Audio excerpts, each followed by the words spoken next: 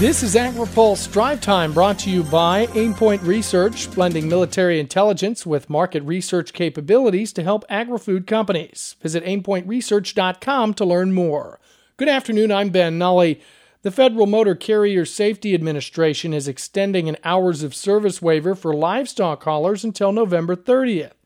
Allison Rivera with the National Cattlemen's Beef Association says producers are glad to see this action. As we've dealt with COVID, but even pre-COVID, just reminding them that we have live animals on these trucks that need to get to the plants and the feed yards and keep those supply chains moving. So we've continued to have those conversations with them.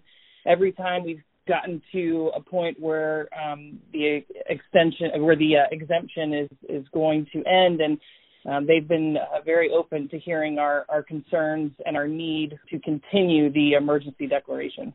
Current hours of service rules require 10 consecutive hours of rest after 14 hours of on-duty time, which includes 11 hours of drive time.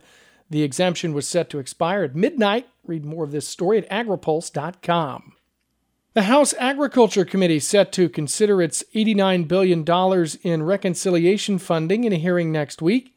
AgriPulse's Spencer Chase spoke to two committee members about how they plan to approach that process. The House Ag Committee is set to consider its approach to reconciliation legislation moving through the chamber next Friday, and a pair of panel members from Illinois are expecting a spirited debate, to say the least. Democrat Cheri Bustos says she hopes the committee will recognize the opportunity it has to infuse assistance into rural areas. This is really a once-in-a-lifetime opportunity, because we're not talking about the Farm Bill here. We're not talking about the transportation bill. We're not talking about anything that is pre-existing. This is all new. And I know there's concern about the price tag that's attached to all of this, but we are getting out of a once-in-a-century situation with this pandemic.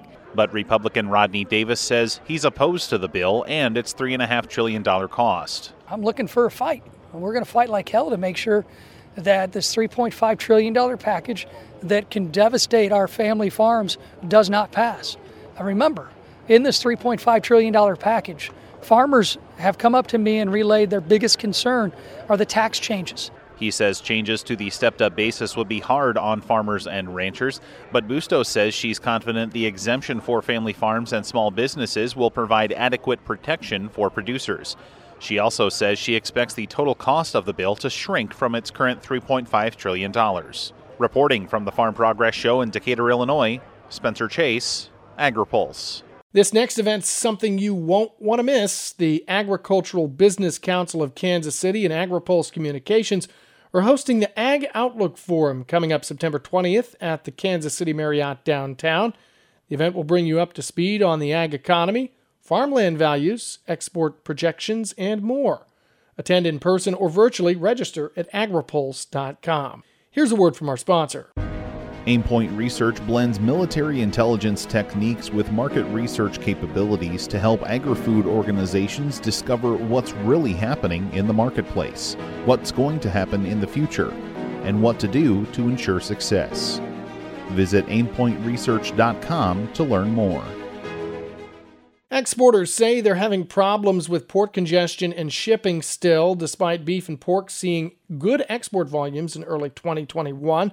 U.S. Meat Export Federation Senior Director for Export Services Travis Arp says there are cargo backlogs on the West Coast. We're still seeing difficulties on the shipping side for U.S. exporters, and really I would say that it's gotten a bit worse over the last several months. I mean, we're coming into a critical time for imports into the U.S., and the numbers that the U.S. ports are reporting in terms of imported container volume is starting to tick up, and with back-to-school season and starting to get into holiday shopping. Arp says the backlogs are forcing exports to find different routes to Asia, trying to identify other ports that have less congestion. We've heard anecdotes from members utilizing the East Coast ports or Gulf Coast ports to get product out to Asian markets. So that's adding 2 or 3 weeks of transit time, but ultimately that's still a faster option than having a container sit on the West Coast for multiple weeks until it can finally get on a vessel. As export volumes increase, Arp says problems will only compound from the summer months.